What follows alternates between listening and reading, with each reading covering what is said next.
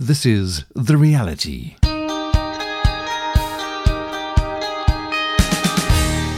Hello to you, welcome to The Reality. I'm Dudley Anderson. Really my pleasure to be with you once again, sharing the story of a life changed for good, by the touch of Jesus Christ. Today on The Reality, we're speaking with founder of CIRA, or CIRA International, the Center for Islamic Research and Awareness, Pastor Fadi. Fadi is a former Wahhabi Muslim from Saudi Arabia. He is the researcher, editor, writer and translator of numerous ministries including Answering Islam.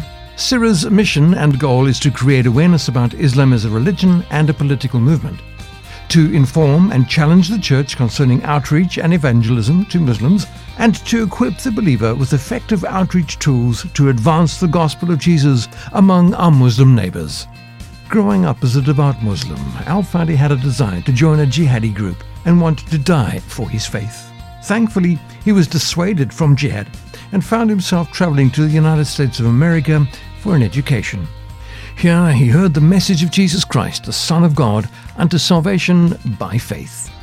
I had passion to share Islam with others, and I began to do this at a more serious level with a couple of people, and they began to push back against my claims. And I quickly discovered all of my beliefs were not really founded on anything tangible or real. And it was in 2001 that I attended church for the first time, and then I got a vision that I died, and I was standing before the throne of God on Judgment Day, and he was asking me one question: why did you reject my son?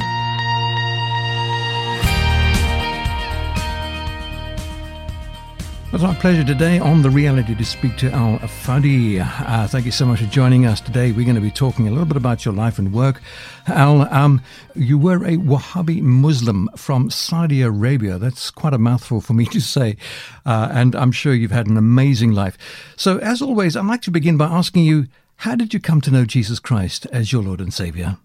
Absolutely. And I just want to clarify to people, when they hear the word Wahhabi, they think it's just a different branch of Islam. All it is just a Reformation movement, if you wish. It's a person by the name Muhammad Abdul Wahhab, about 200 years ago, was disturbed about the state of Islam in the first kingdom of Saudi with the founder, Muhammad bin Saud, which the country is named after.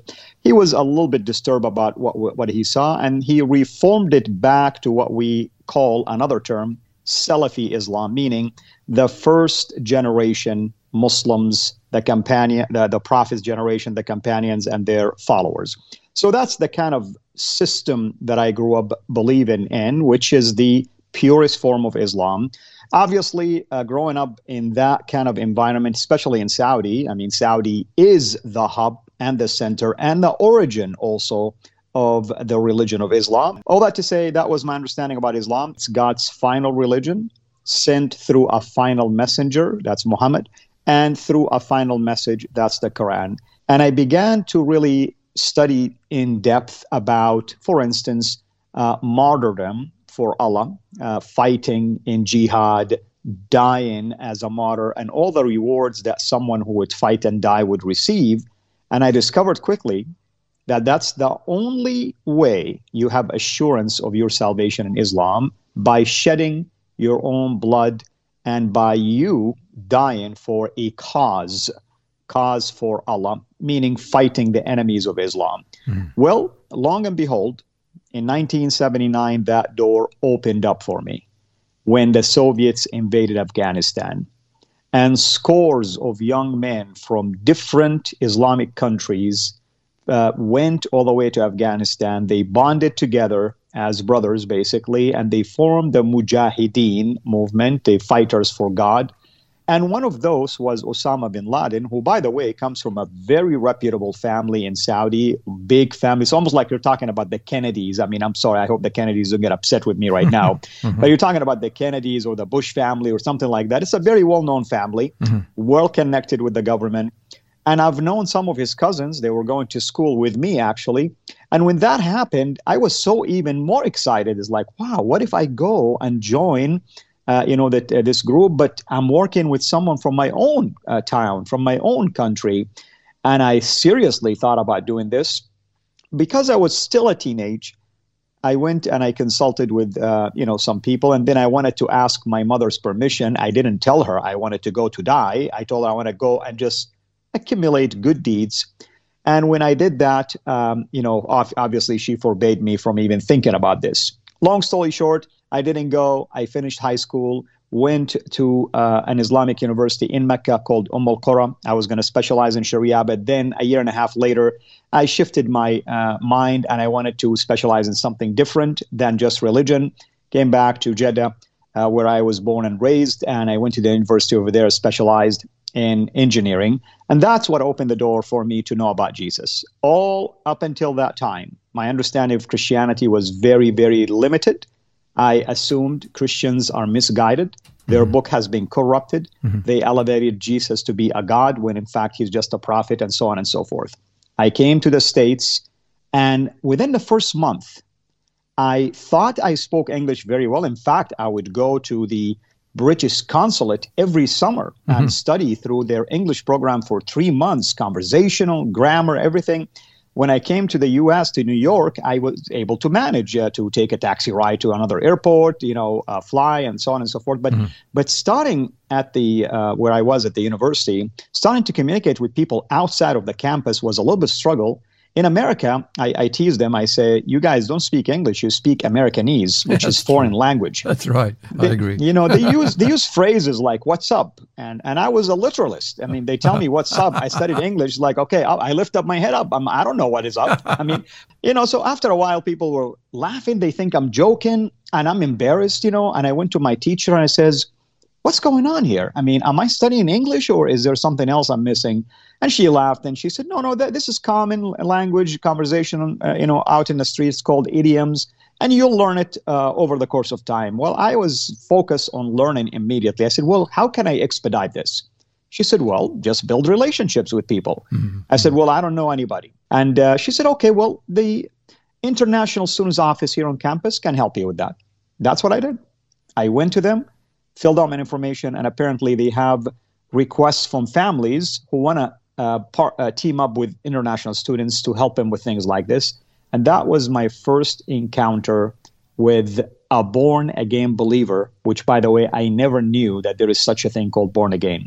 And that was my first encounter. They shared the gospel with me. I shared Islam with them. I wanted them to convert to Islam.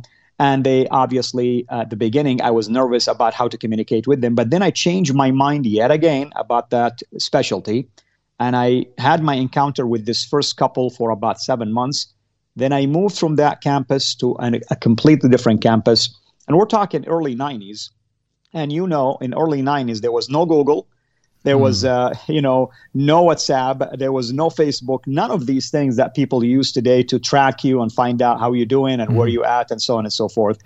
So the family thought I either left town and went back to Saudi or something happened to me. But I moved on with my life, finished my education, got a job offer actually in the U.S. So my family was so excited that I am getting even practical experience in the U.S. I stayed there. And I began to chase what they call the American dream, getting married, buying a house, having a child, having a good job. But at the same time, I had passion to share Islam with others. And I began to do this at a more serious level with a couple of people, and they began to push back against my claims. I said the Bible is corrupt. They asked me to prove it. I said Jesus was never crucified. They asked me to prove it. And the list went on like that. And I quickly discovered all of my beliefs and all of my presuppositions were not really founded on anything tangible or real. And that shook my foundation immediately. And I continued through this phase for a couple of more years. And it was in 2001 that I attended church for the first time, not because I wanted to convert. I wanted to just know what is it that they teach these people so I can use it against them and convert them to Islam maybe effectively, as an insider, if you wish. But God used that. I started to hear the same gospel message from the pulpit. Then September 11 happened, which was an embarrassment to me because I knew why they did what they did. And 15 of the hijackers were from my own country, Saudi. And I knew the motive behind it, which is to become martyrs and have their sins forgiven, no judgment, go straight to paradise. But by that time, I've heard the gospel numerous times, and Holy Spirit has convicted me in my heart. And then I got a vision a couple of times after that I died, and I was standing before the throne of God on Judgment Day. Wow. And he was asking me one question: why did you reject my son? And I immediately connected the dots, and I said, it's impossible. This is the God of Islam. The God of Islam denied that he's a father, denied that he has a son. This must be the God of the Bible. And he's asking me about his son, Jesus. And that's when I finally got the message that it is real. I can die tomorrow. Something like this would happen, and I'm going to end up being separated for all of eternity from God. So get down on my knees and accepted Jesus as Lord and Savior. Wow. That's absolutely a profound experience, Al, and how you came to that realization after all your education in another religion, not necessarily, looking back on Islam, but another religion. There are so many religions and ways, declaring ways to God out there. But Christianity, I believe, is the only religion that says Jesus is the only way to God. Am I correct? Absolutely correct. And obviously also Christianity, to my knowledge, is the only religion, if you wish, that is based on grace first, and then your work is the outcome of that salvation. You're saved, you do good work as a result of this, not the other way around, meaning you do good work and hope that you will be saved. But also another important thing, you hit the nail right on the head right now when you stated that there is a difference between a relationship and a religion. Christianity, I thought it was just another religion with rituals, but it's a way of life, following a leader, that's our Savior, making it all the way to heaven, and that requires a relationship with Him, relationship through the Holy Spirit, and that's something that is profound that I don't think anyone can fake it. I tell people, you cannot fake being a follower of Jesus. It's just impossible. Mm-hmm. And you said that you had a dream, and God spoke to you through a dream. We've heard many stories of Muslims having dreams. Have you had many experiences of other Muslims or ex-Muslims that have come to faith in Christ who've had dreams of Jesus? Absolutely. I know of two, at least. One, by the way, went to be with the Lord. She was murdered for her faith, sadly. Wow. And she had a dream also of Jesus at the hospital coming to her to heal her after having a surgery, and she was healed, and the staff and the doctors were baffled by what happened. They didn't know how to explain what happened to her. And that, of course, confirmed to her that this is the real Jesus, and she accepted him. Another one from Algeria, and if you remember, in Algeria, there was like a whole town that had a same dream, and over the course of a few months, they all came to Christ. Wow. Well, he was one of those people. Now, I have to admit, initially, I doubted the account, and I thought maybe it's just an exaggeration. But when I met the gentleman, he assured me that was real, and God is using him in media right now in France to spread the gospel to all Algerians. Of course, if you're in France, in Marseille, you can see Algeria from there because all of the people in Marseille are from Algeria. So he's serving among his people over there anyway, but it is real. And of course, ever since I've met with some authors who wrote books about visions and dreams, I got even involved with a ministry called Dreams and Visions. Wow. I helped them with translations and other things. So it is real. It's genuine. It does happen. But I want to emphasize this, brother, to the listeners, of course. Sometimes they think you hear the gospel in a dream and you wake up a believer. That's not the case. That's not my understanding. That's not what I am talking about. Usually the dream prompted you to connect the dots and ask more questions, or realize that there is something that you've heard and now you have to make a decision. Sometimes even it reminds you of a scripture, or it prompted you to go and talk to the people who shared the gospel with you in the first place to clarify the dream now, and then finally make a decision to come to Christ. In other words, you do not wake up a believer. You still have to clarify things and connect with others as well. Because Christianity is a decision, isn't it? God, I have never heard of anybody being forced into the faith, forced to become a Christian by God. God, as you've rightly said, doesn't just, supernaturally convert a person from non-faith to faith in Christ, because it is a decision that we have to make. Because don't you believe that it involves a process of acknowledgement of sin and the need for God? We have to logically think it through and repent of our sin. Neither can we be born into Christianity. We need to make a cognitive decision for Christ. Amen to that. And in fact, that's one of the things that I began to realize as to the fact that these couples that I shared Islam with, they were so confident of their faith that even if I held literally a sword on their neck, they're not going to leave Christ. They were so convinced. And I kept asking myself, what would make them be so confident when I thought their book is corrupt, yet I couldn't prove to them that their book is corrupt. And they are so assured of their salvation from the very book that I denied myself. So it is indeed the work of God, the work of the Holy Spirit, obviously. And at the same time, you're right. I mean, if you force someone to come to follow you, what good is that to you, and how genuine is that faith in the first place? Absolutely. We've been speaking quite a bit. Al, thank you so much for your time. We're going to take a little break and be back after this. You're listening to The Reality, produced by CIRA Reality, a listener-supported radio ministry. We depend on the generous gifts of our listeners to produce this program. You can help reach millions of folks with the sheer reality of the message of Jesus by becoming a CIRA Reality Vision Partner. To partner with us, please visit the website cirereality.net and click on Become a Vision Partner. You're listening to The Reality with me, Dudley Anderson, sharing the love of Jesus Christ. Today on The Reality, we're speaking with Pastor Al Fadi. Al grew up as a Wahhabi Muslim in Saudi Arabia. He was a devout Muslim and intent on Islamic jihad. Thankfully, his mother dissuaded him to pursue this ideology. Soon, Al found himself in America studying English. In the process, he was encouraged to build relationships with people to help him understand the language. Still persuaded that Islam was the final religion to end all others, he tried to convince his new friends to follow his faith. But God, the God of all grace and love, had other plans for this young man.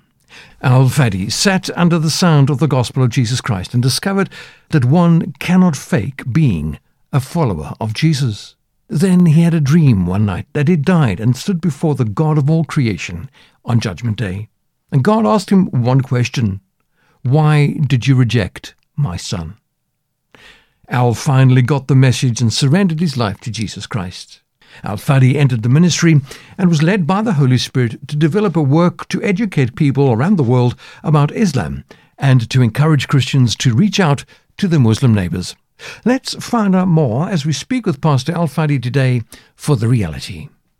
And then slowly and gradually, the Lord opened more doors for me to begin to do formal training, actually, for people to understand Muslims. And the idea was to help Christians to connect better with Muslims and share the gospel. Then they began to ask me, well, when we share the gospel, we hear this objection and that objection, of course, the Trinity, or the Jesus never said, I am God. The Bible is corrupt. He wasn't crucified. I mean, the typical stuff that you hear all the time. How can we respond to it? That was the key. That was a turning point in my own ministry. I said to myself, that's an excellent question. I know these objections, but how can I defend it from the Bible?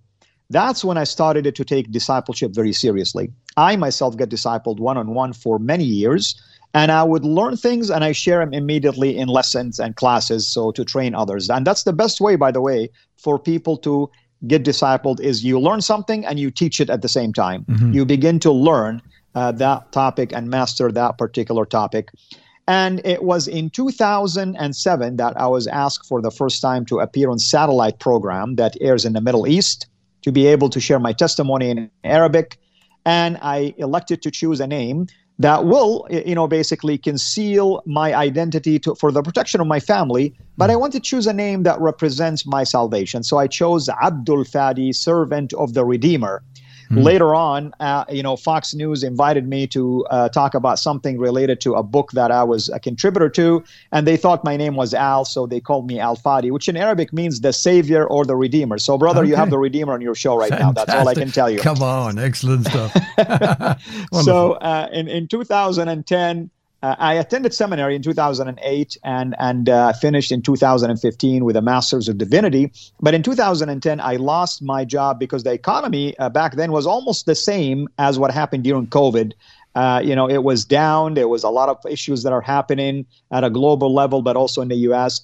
And when I lost my engineering job, I felt like the door opened up for me for ministry, and my pastor and my church, who I am under their accountability, encouraged me to consider becoming a full-time missionary. And that's when we thought of a name for the ministry. And the name was the Center for Islamic Research and Awareness. And you can see it's a mouthful, so we shortened it to CIRA, C-I-R-A. Great. Which incidentally, brother, CIRA in Arabic means the biography of Muhammad. So it's an Islamic acronym that people will think it's an Islamic site. And we want it to be basically friendly to Muslims. I don't want to use a name that is offensive to them. Yeah. I want to attract them to come. And the Lord has been really blessing us with so many interactions with Muslims since we launched the ministry. So it's been about 10 years now that we have this ministry. Fantastic. So how do I share the faith with a Muslim? Well, every Muslim is different. That's an excellent question. So sometimes, and the best way, obviously, is to find a way to connect with them relationally, and at the same time, you can present to them that you are someone who follows Jesus almost from day one. Even if you meet them for coffee and the opportunity didn't present itself for you to share the gospel, you can at the end of the meeting say something to that extent.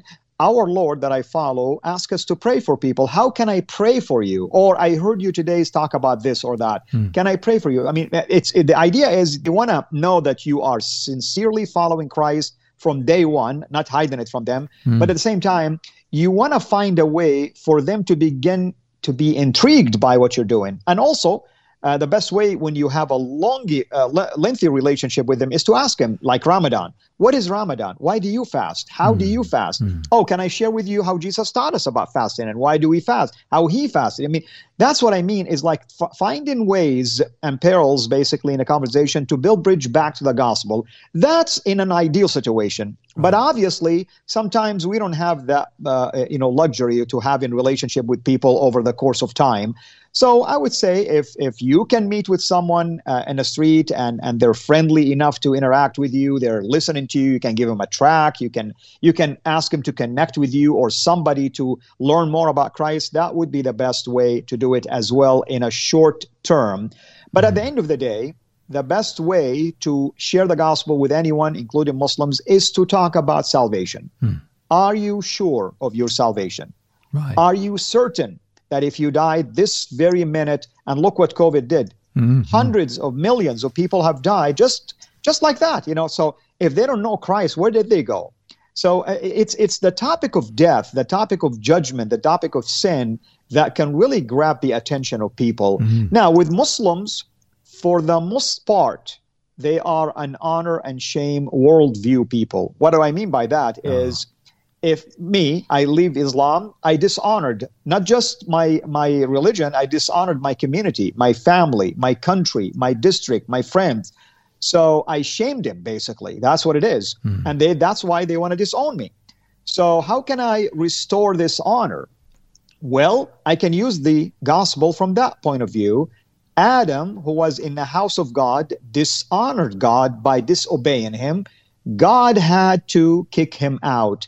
Now, how can Adam regain that relationship with God and enter back into his house? He needs a mediator that God will listen to and love and appreciate, and that's our Lord Jesus Christ. And that's exactly how it is in most countries, Muslim countries. If my father kicks me out of his house, literally, I have to find a cousin or a brother or somebody that he loves so much that will intercede on my behalf, and then my father will allow me back. And that mediator will take all the honor for doing so, but my honor is restored. So I would say things like this can be helpful to share the gospel with them. That's the gospel in a nutshell, isn't it? God loved the world so much that he sent his own son. Jesus Christ became that mediator, and we are reconciled to the Father through Christ. What an amazing story. Now, Al, you grew up in Saudi Arabia. I've never been to Saudi. I'd love to go, actually. But, as a Western Christian, we've heard many stories of Christian persecution in Saudi Arabia. What's it like to be a Christian in that country? I mean, I really pray that you can go. Now, things are becoming more and more different. There's a lot of openness right now. It's a beautiful country, beautiful people, very hospitable.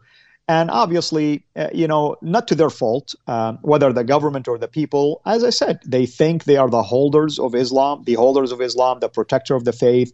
So they do what they are taught to do, which is preserve and protect the religion and prevent in their mind what they call falsehood, anything outside of Islam. So in Saudi in general, I mean, things are going to change now, I can assure you that much. But let's use the classical or the traditional times when I grew up. You cannot have basically a church in there. You cannot have a Bible study gathering. You cannot be seen holding a Bible in your hand. And you cannot be caught also sharing openly the gospel with people, whether you are the one who's sharing, or let's say a Saudi is listening to you. Both of you can get in trouble over this. So that's what happens because Sharia law is the one that mandates all of these things. There is no such thing as a freedom of religion in Islam, meaning you're free to leave Islam if you want to. But even if you declare that you've left Islam as an atheist, believe it or not, there is a large and rising number of young generation Muslims who are openly declaring themselves to be atheists today. Oh, wow. In fact, you say you're an atheist, people kind of like chuckle and say, oh, it's just a phase they're going through right now because your identity is a Muslim. You're born a Muslim. You cannot deny it. Mm-hmm. But the minute you get baptized and declare that Jesus is Lord, that's when the real persecution begins. Mm-hmm. Now, the government of Saudi have been, at least for the most part, leaving those affairs to the families. Saying, okay, if your son or daughter left Islam, became a follower of Jesus, you deal with it. We don't want to get involved in this. And that's where the real persecution happens usually at that level. Right. You be locked out. You can be. They can go and tell your boss at the job that you have converted, and they fire you because it's hard to get jobs in Saudi. So you become a homeless. They threaten you economically, socially, physically. And when I appeared on satellite program in 2007 for the first time, a young Saudi believer, or accepted Christ, I should say, became a believer. Her name is Fatma al-Mutayri, and she was caught by her brother and father, who are religious police in the central part of Saudi, and they cut her tongue and killed her and burned her body. Mm-hmm. So this is serious. I mean, when it comes to the family level, it is very serious. The government, every now and then, depending on your infraction, they may throw you in jail for a day, for a week, for months, just to scare you off. But they prefer that the family handles these things. Right. So there is persecution. It just varies from region to region, and the level of that can also vary as well. So Al, tell us, are you on the internet? How can we make contact with you? So my website is CIRAinternational.com. That's C as in Charlie, CIRA international.com. And our YouTube channel is also called the same, CIRA International. And I do have my own, by the way, live stream called Let Us Reason, and radio show called Let Us Reason as well, if people are interested in that. All of that is housed in a YouTube and in a website as well. Well, Al, has been absolutely amazing, fascinating indeed to talk to you and to learn a little bit more about Islam and how we as Christians can serve Muslims and show them Jesus Christ. Thank you so much for joining us today. We wish you all the best, and I pray that God will bless you and that your ministry may grow. Thank you indeed for joining us.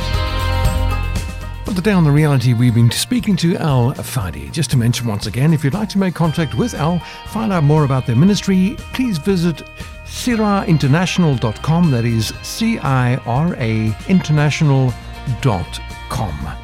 If you'd like to know more, please email me, dudley@surereality.net. The Reality is produced by Sure Reality, a listener-supported radio ministry. Find out more at our website, surereality.net. From me, Dudley Anderson, to you as always, keep walking in the sure reality of Christ.